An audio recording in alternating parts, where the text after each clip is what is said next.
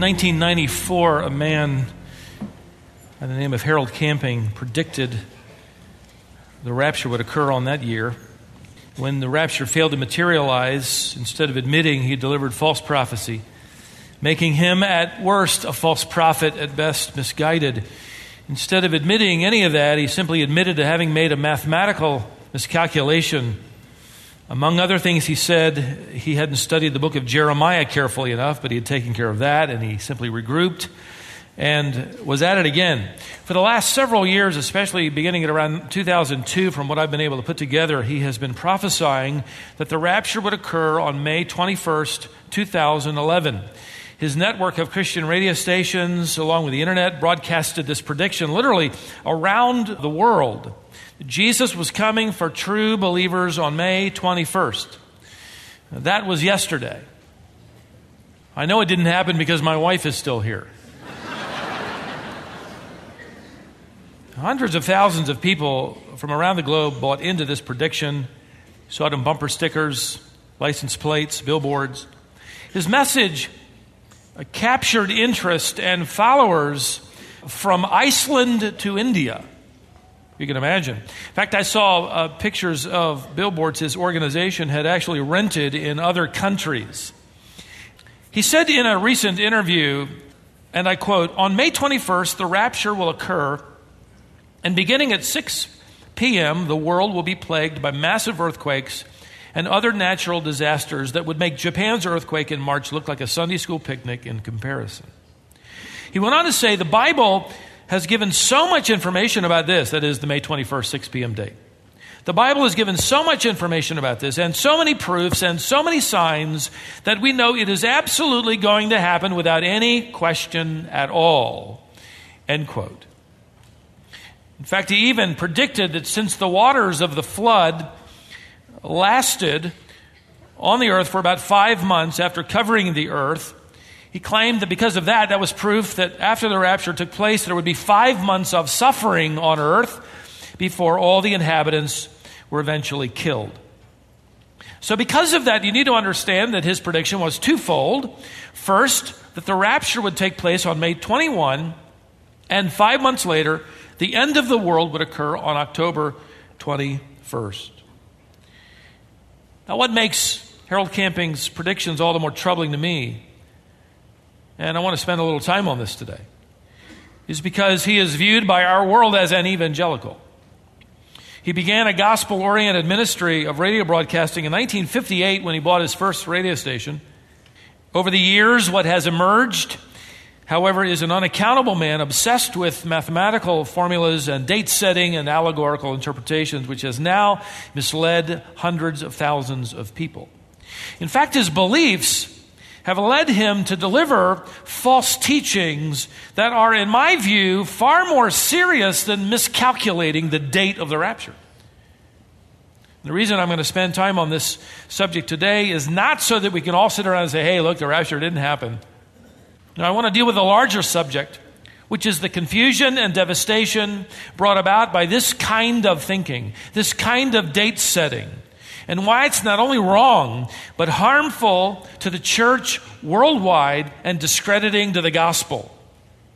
I have a desire as well to protect this flock by addressing this issue of false prophecies, especially as they relate to setting dates for the coming of Christ. There are a number of reasons setting dates is wrong, at best, destructive at worst. And I want to give you 7 of them, okay? First, date setting destroys the doctrine of imminence or imminency. That is the biblical teaching of the imminent return of Jesus Christ for his church. Even the exact date he returns with the redeemed to set up the kingdom following the tribulation, all of that is destroyed by the setting of a date. Predicting the date of the rapture literally goes against passage after passage where the apostles clearly taught and expected and led the early church to believe and expect and long for and look for the coming of Christ. In fact, they commanded the church to be ready at any moment.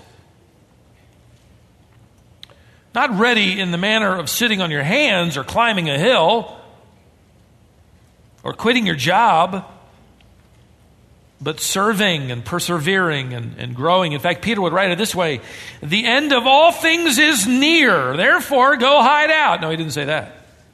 No, the end of all things is near, therefore be of sound judgment and sober spirit for the purpose of prayer.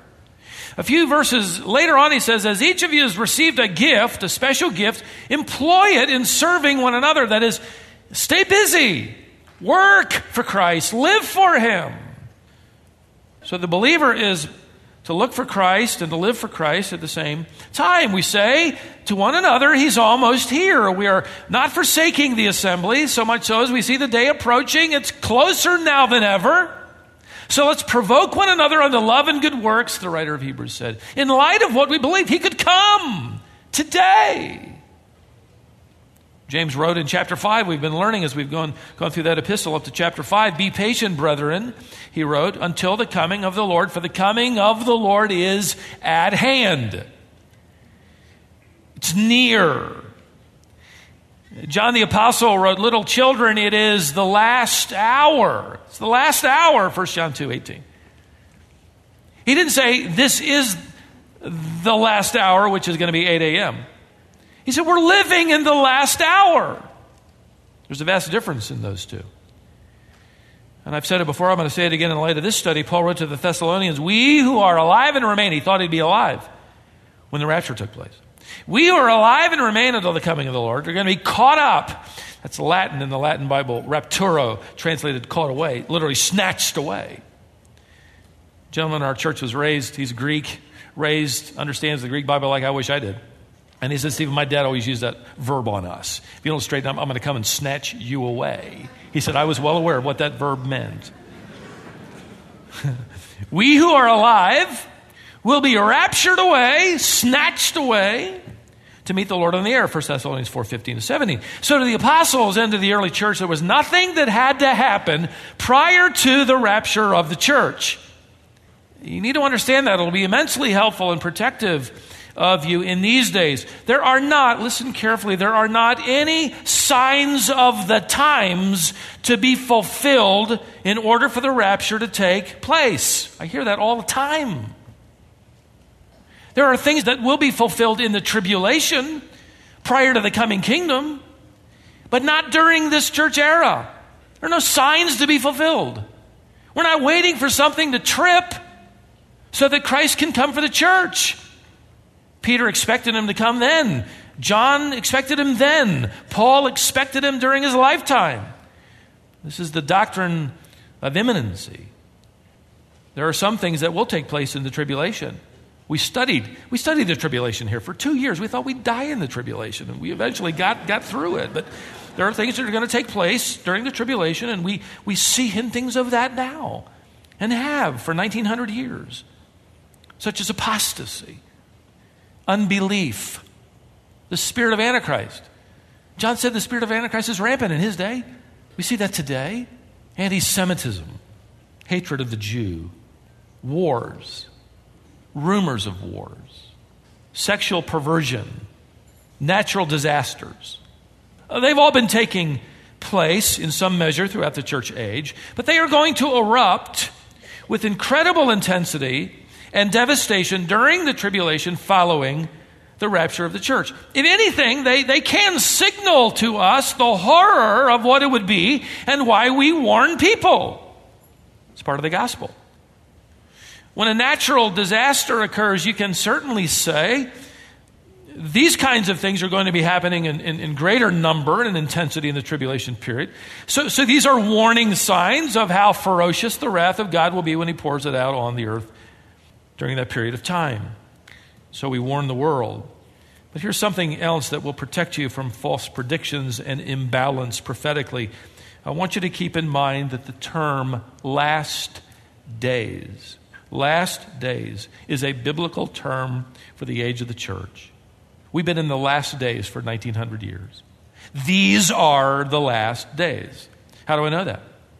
The writer of Hebrews clearly said, in the past, that is, in the Old Covenant, in the past, God spoke to His people through the prophets, but in these last what? Days. He's spoken to us by his Son, through the agency of his Son. You hold in your lap the words and works of Jesus Christ in this new covenant. It ended with his statement, I am coming quickly. And John said, Amen. Come quickly. Come on, Lord. In these last days. I know this isn't going to sell very many books, but the church has been in the last days, according to Hebrews 1, since the first century. There was nothing. There has been nothing in the way of the rapture of those redeemed. And Paul and the others believed that that company would be much smaller than we believe today as the church has grown and developed. Any other view destroys what the apostles clearly taught, that the church has always believed that Christ could come at any moment. This is one of the billboards put out by that organization. It's a wonderful billboard, except for the date. He is coming again. Great. That's true. May 21st, 2011, you know what that effectively did? That effectively communicated he cannot rapture the church on May 20th or May 19th or April 5th or September 1st. It destroys what the apostles taught, that Christ could come at any moment. It destroys imminency. And by the way, Harold Camping is only one man in a long, long, long list. They go all the way back to the early church. I read much of the list of date setters, and I got to tell you, in an odd sort of way, and I'm not going to bring it to you today because all of that would just completely wipe you out. But in an odd sort of way, the fact that date setters can be tracked all the way back to the early church reveals that all the way back then the church was expecting Christ. If anything positive can be discerned from history, is that the church has been expecting him. And you need to understand that makes us vulnerable because we believe it. We know it's true. All of the prophetic scriptures of Christ's second coming will come true just as his first coming came true. So we're in a way vulnerable, aren't we? We believe it, we want it, we long for it, we expect it, but somebody comes along and says, I got the date. And people, I think many people hoping it's true, fall for it. And we're going to talk about what that has done as a result. But you can go all the way back. I'll give you just a couple of examples. In 236 AD, a church father named Hippolytus said that the scriptures taught that Christ was returning in 500 AD. Now, what he meant was the way he tortured the scriptures, they did say that. You won't find that. A century later, another church leader came along and amended that date to 400 AD.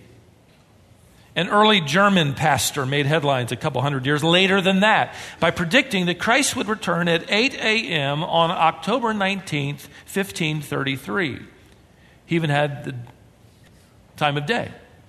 It ended up being quite embarrassing, I read, because Martin Luther, who was alive, wouldn't go along with him. In spite of that, a large crowd gathered in his German town and at the appointed time and sometime after 8 a.m. left him, standing alone. In 1902, fast forward the tape, a group of Protestants were convinced of the date. They waited for Christ to return to their rural Canadian village on a certain day. Since the rapture, this article said, since the rapture meant they would be leaving their clothing behind, as an act of even deeper commitment and belief in their prediction, they arrived and waited together completely naked. You just can't make this stuff up. Out in the cold Canadian air, they waited. The article went on to say Christ did not return, but there were several cases of frostbite reported. You just can't make this stuff up. If you're going to buy into it, if you're going to follow, as if the clothing would somehow drag them down or slow them down. If you're going to buy into it, keep your clothes on, okay? That's all you hear that. Keep your clothes on. All these date setters, all these countries, all these centuries have one thing in common. You know what it is? They're all wrong.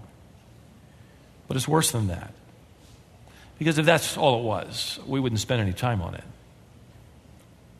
The president of an evangelical network of Christian radio stations has declared that. At least it used to be. His radio stations once aired Bible-believing programs, and things began to change, and fact, as I researched this, one of the things that troubled me, that made me want to come and even further warn this flock, is that his wrong prediction about the rapture was incidental compared to the other errant theology he was communicating. That makes me want to say to the folks that followed him, wake up, go to the Word, be textually driven, compare what he says to the Scriptures. And I want you to do the same with me. Paul told Timothy to warn his flock that believers, genuine believers, pseudo-believers among them, will turn away their ears from the truth and will turn aside to myths. 2 Timothy 4, 3 and 4. And hundreds of thousands did just that. Followed a myth. But what's worse, Harold Camping has claimed that God is actually finished with the church. That the church had been set aside by God in judgment back in 1994. He amended the meaning of the date. He said he'd raptured the church in 1994. He came along later and said, no, what that really meant was that he's done with the church. He's finished with the church. He said in an interview that true believers now need to leave the church and form fellowships around, not surprisingly, his teaching. He began teaching that since the Holy Spirit has left the church and the age of the church is over, that God is now using family radio and ministries like it to evangelize the world. And his message that he's been preaching that ended yesterday was that Jesus was coming for the church, the believer, the true believer, on May 21st, 2011. Now let me throw this in. Frankly, I believe that my generation and the generation just before me probably did more to cripple the doctrine of the imminent return of Christ than any other generation. Our generation has been obsessed with, imbalanced at times, mistaken at times, paranoid at times, downright ridiculous at times about signs of the end times. You write a book and have something like that on the title and it's going to sell. Now, the primary incentive or foundation for much of that followed the establishment of the State of Israel in 1948. And for decades, books were churned out effectively saying the prophetic clock can now begin moving again now that Israel has returned to the land. The belief that the establishment of the State of Israel in 1948 sort of triggered this prophetic countdown, implying, although they wouldn't want to say it out loud, that Christ could not have returned for the church in 1947 or 1937, again destroying imminency. Listen, the regathering of Israel, keep this in mind, would you? The regathering of Israel is a prophetic culmination of events that will finally and fully take place during the tribulation. Every ship, the prophet said, will set sail. The belief that things have now happened that free up the possibility of the rapture distorts, if not destroys, imminency.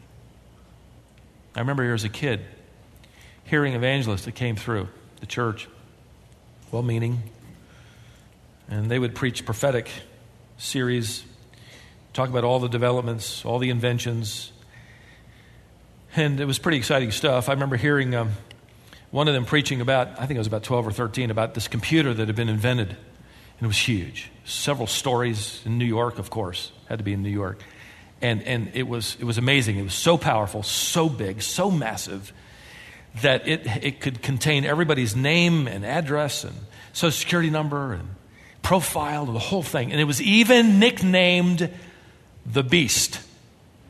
I mean, that's good preaching. We all got saved. We all got saved that night. It was powerful.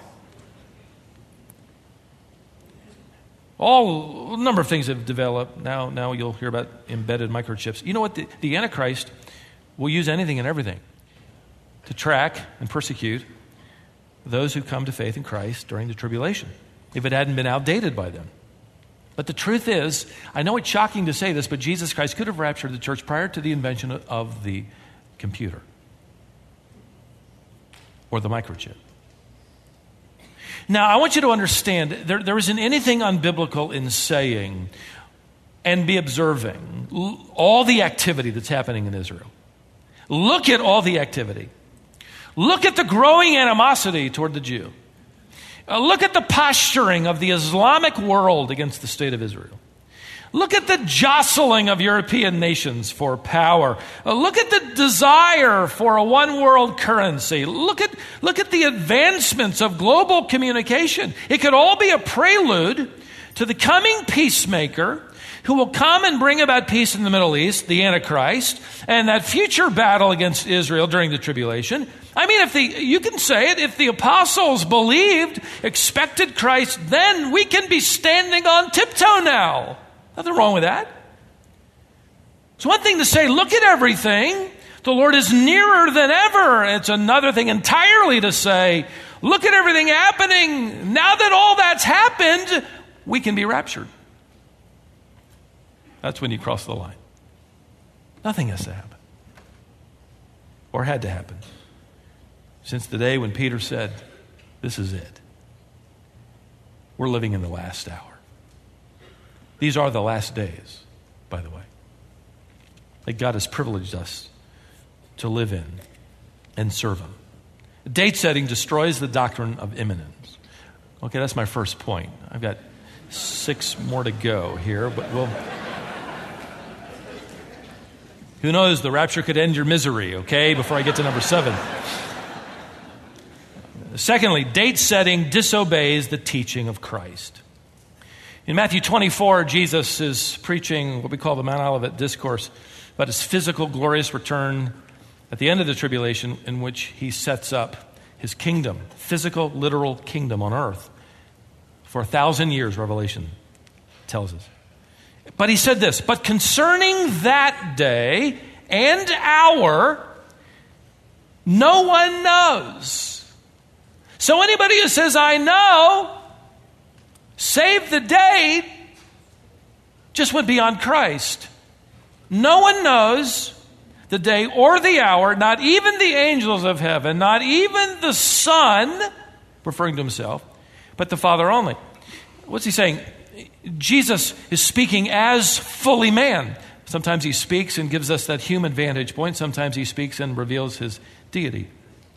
He's speaking here as a man, voluntarily restricting His divine prerogatives to the will of the Father. And He did so, among other things, I believe, to emphasize that the exact moment of His return would not be known by humanity. Not even the angels. As if to imply that there are some secrets left to God, the Father. I think it's interesting that before the risen Christ, glorified Christ, ascended back to heaven, in Acts chapter 1, verse 7, that last conversation He had with His disciples, they said to Him, okay, now Lord, are you going to set up your kingdom at this time? We think that now would be a great time. And He said to them, it is not for you to know times or seasons that the Father has fixed by His own authority. By the way, He didn't say at that moment in time that He didn't know. He said it is still entrusted to the authority of the Father. And what He's doing is He's taking you back into Jewish customs, the Jewish wedding scene, where it was the right of the father to give the command to his son to go get his bride. That was the role of the Jewish father. Everything was ready. Everything was prepared. But the father would give the word. Son, go get your bride. All that to say, Jesus Christ clearly admonished His disciples to steer clear of date setting, the day, the hour, trying to figure out the exact moment. And there's wisdom in that admonition, isn't there? And anybody who says, I've got the date, save the date, would you please tune him out, turn him off? The only reason I would even sit on that bench is to cover the date. Date setting destroys the doctrine of imminence. It disobeys the teaching of Christ. Thirdly, it distorts the clarity of Scripture. It distorts the clarity of Scripture. There isn't a date, there isn't an hour provided in the teaching of Scripture. So what you got to do is you got to take your Bible and you got to turn it this way, or this way, or read it standing on your head, Or shake it, maybe something will fall out. Or use an allegorical method of interpretation, assigning mystical, spiritual things to physical descriptions. Harold Camping claimed to have arrived at this date through a complex mathematical formula, basically an allegorical interpretation of numbers in an attempt to find something deeper. For instance, he assigned the number 5 to atonement, he assigned the number 10 to completeness, and he assigned the number 17 to represent heaven. And here's how he did it. Now, I'm only going to tell you this one time, so take notes really fast, okay? Here it is. Christ hung on the cross on April 1st, 33 AD. The time between April 1st, 33 AD, and April 1st, 2011 is 1,978 years. If those years are multiplied by the number of days in a solar year, a little longer than a calendar year, the result is 722,449 days. 5 times 10 times 17 squared equals 722,500 days. So the difference then between April 1st, 33 AD and April 1st, 2011 is 51 days. So add 51 days to April 1st, 2011, and you end up with May 21st. Thus, the rapture will take place on May 21st, 2011. Now, why didn't I see that? Why didn't you see that? And you're all going, are you kidding? In an interview with the Washington Post, he said he came up with that date through a mathematical calculation that would crash Google's computers, and he should have heard himself saying it wasn't the interpretation of Scripture, it was a mathematical formula. And somehow, though, he convinced people that God had given him so many proofs from the Bible about that date. The Bible, ladies and gentlemen, now even more to our world and to those in the church that believe it all, becomes even more a coded mystery book. The words don't mean what words mean. And it's going to take some really bright thinking to come up with it. And people like me that flunked algebra don't have a chance. I had to read that like 10 times before I finally caught on. The greater danger, though, with date setters is if you read between the lines, and even not so in between the lines, they imply special knowledge, special revelation from God, which is another sign, by the way, of a modern-day false prophet. Hear that. Someone who comes along and claims special knowledge from God, lace up your boots and run. And that applies to me. If I or any elder of this church gets up here behind this desk and says, God has revealed to us special knowledge, and we've got a formula now that determines something you're to do tomorrow, leave. Even if I say that, leave. Even though you love me, leave. On his website, he said this, and I quote, "It was not until a few years ago that the accurate knowledge of the entire timeline of history was revealed to true believers. During these past several years, God has been revealing a great many truths which have been completely hidden in the Bible until this time." Now, you can interpret that to mean God has revealed to me secret knowledge. This is Gnosticism, if anything. The inside scoop on the end of the world. And all who agree with me are true believers. That's what he's saying. One of their signs, they had a caravan of trucks that went around. One of their signs said, Noah knew. And the implication is, you can too. Noah knew. Well, I went back to Genesis and read it again. And it's interesting to me how little we're told of what he knew. He was told that there would be judgment coming. He preached for 120 years while he built. It wasn't until the end of 120 years that he was brought into the ark, and then I think to his surprise, he had to wait 7 more days. But I wonder what the 120 years could mean.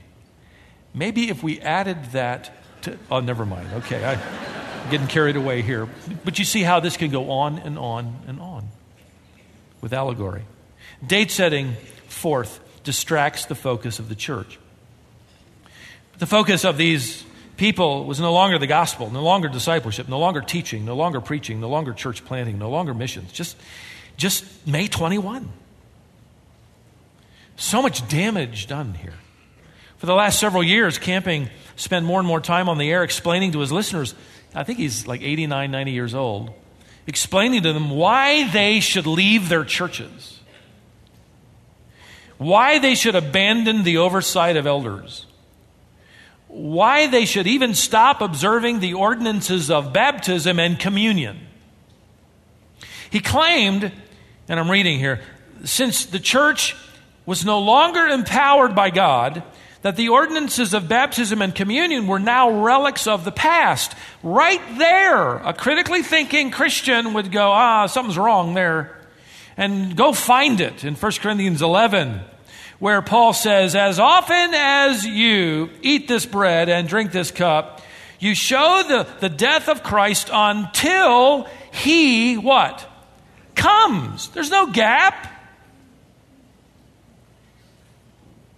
Anybody who says you need to stop the ordinance of communion before Christ's return should have immediately, that should tip off the believer.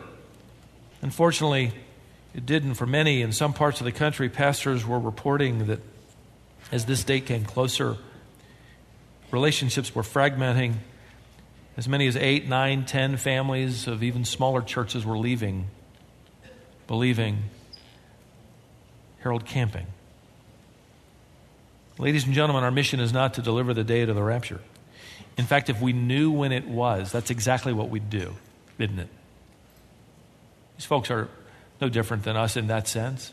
If we really believed, or if we were told the date, we would deliver that date, and everything else would go by the wayside. We would miss every other element of the gospel and the Christian life. I mean, why bother with anything? That's why God in his wisdom didn't tell us. He said, look for me. I could come today. I'm coming quickly. James says that his foot is on the threshold. He wrote that 1,900 years ago. I mean, he's already opened the door. But the wisdom of God in not telling us is that if he did, everything would go by the wayside.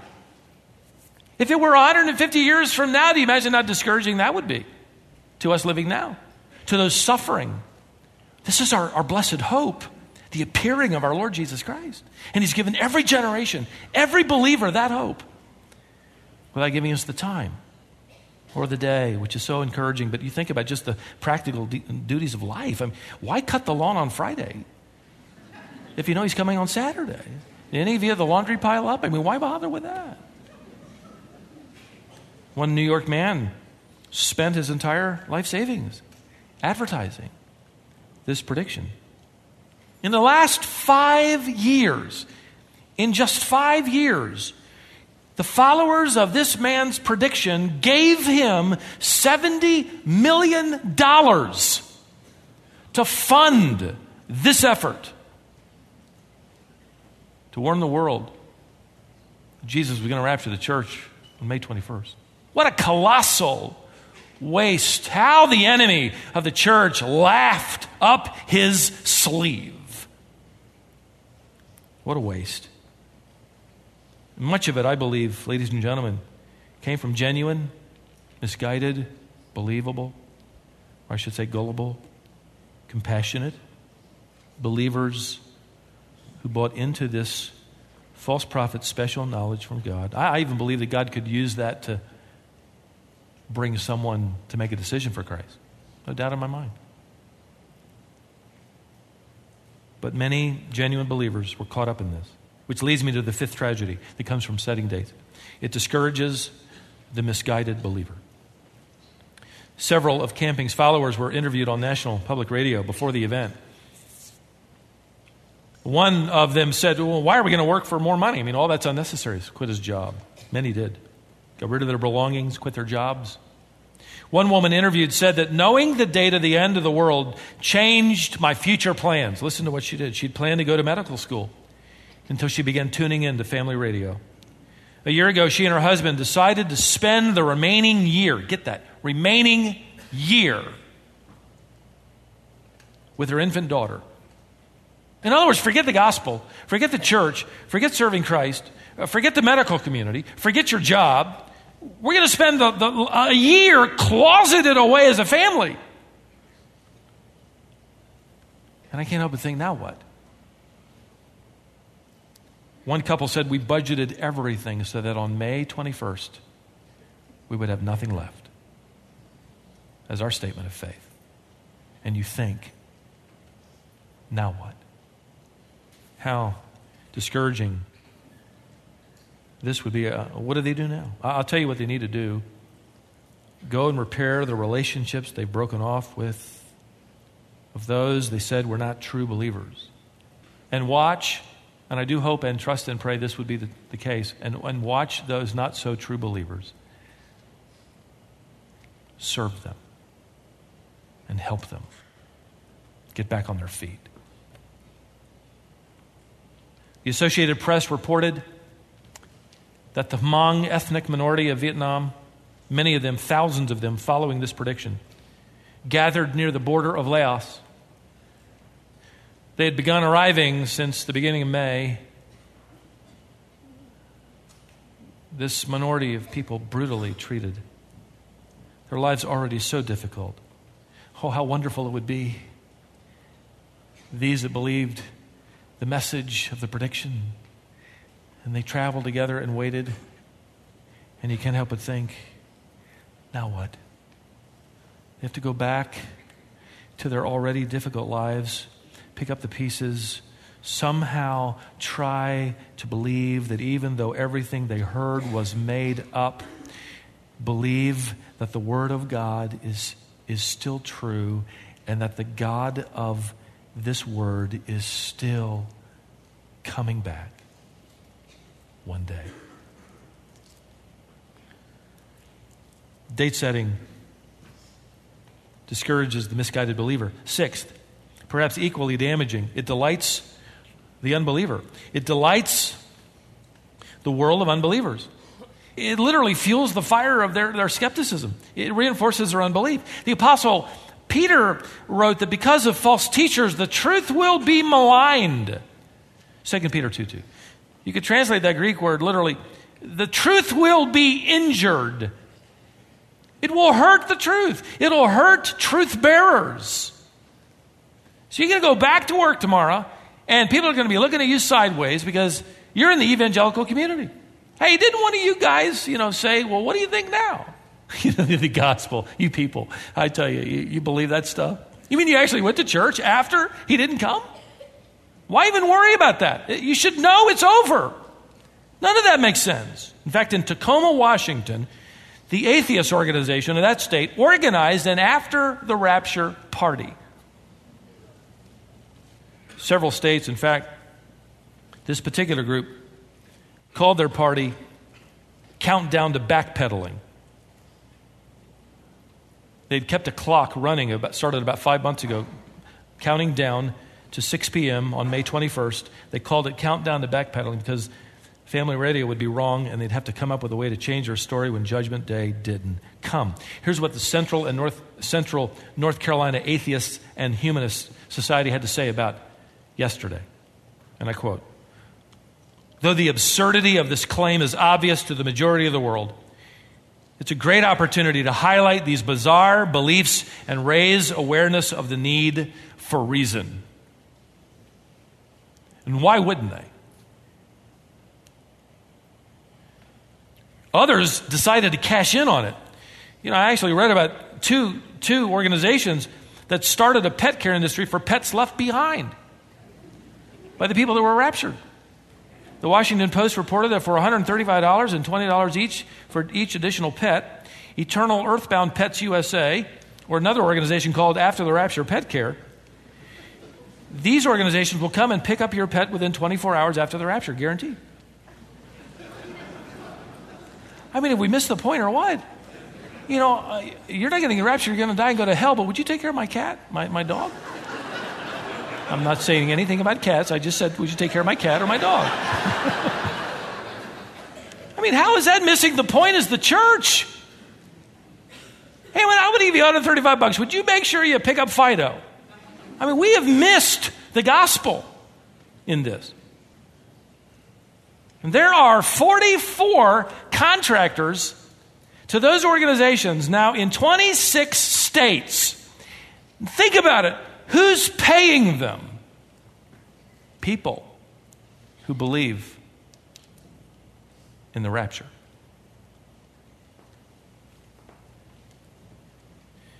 One final problem I'll raise.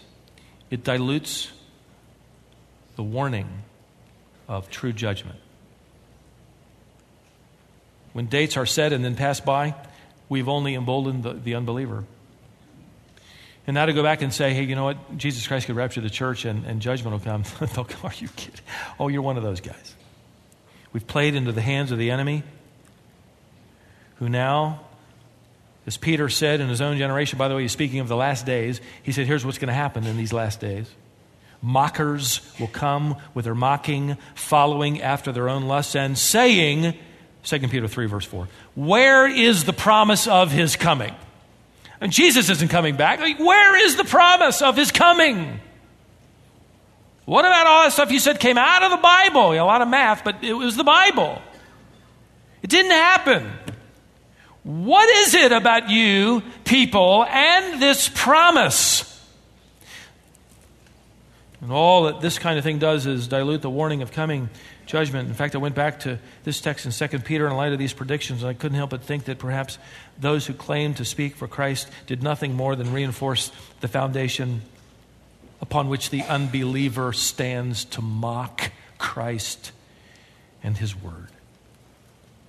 We have added wood to their fire. We put gas in their tank. And listen, all the while, the tragedy of a coming judgment is real. The whisking away of the church is real.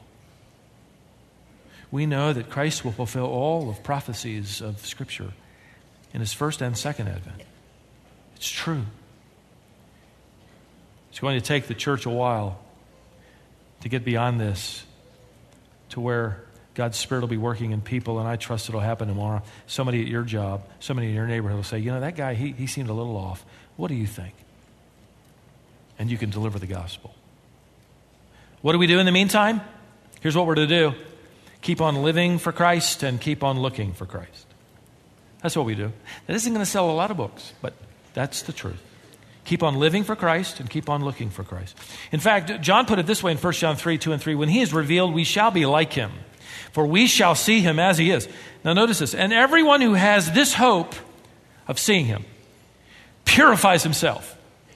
There's a correlation between the hope of seeing him and living for him.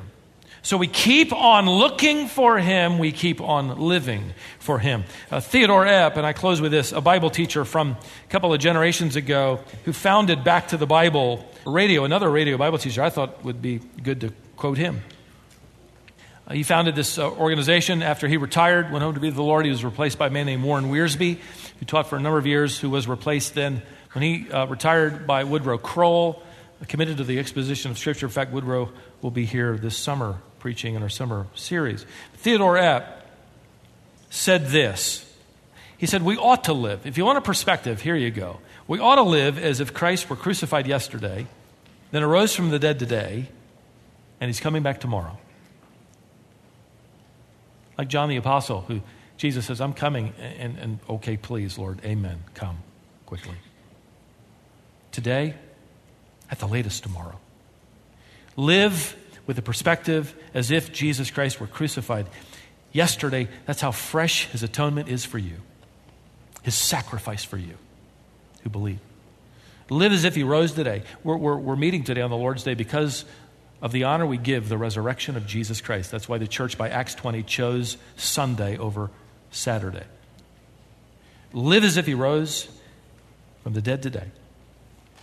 Live as if he's coming back tomorrow. With your heads bowed and eyes closed for just a moment, maybe all of this hubbub over the last few days caused you to be curious enough to come today. Or maybe you've been attending for a while and you really haven't settled your eternal reservation with Christ.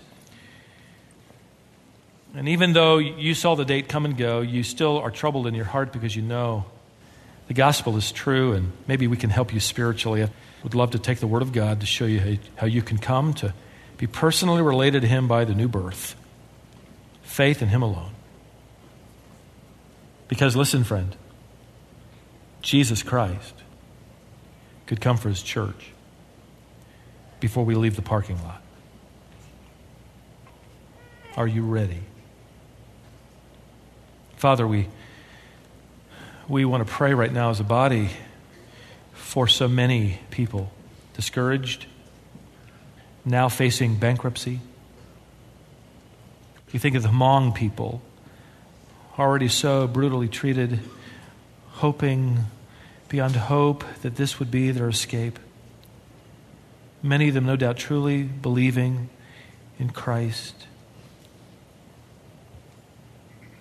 And today they're making their way back from the border of Vietnam and Laos to their villages.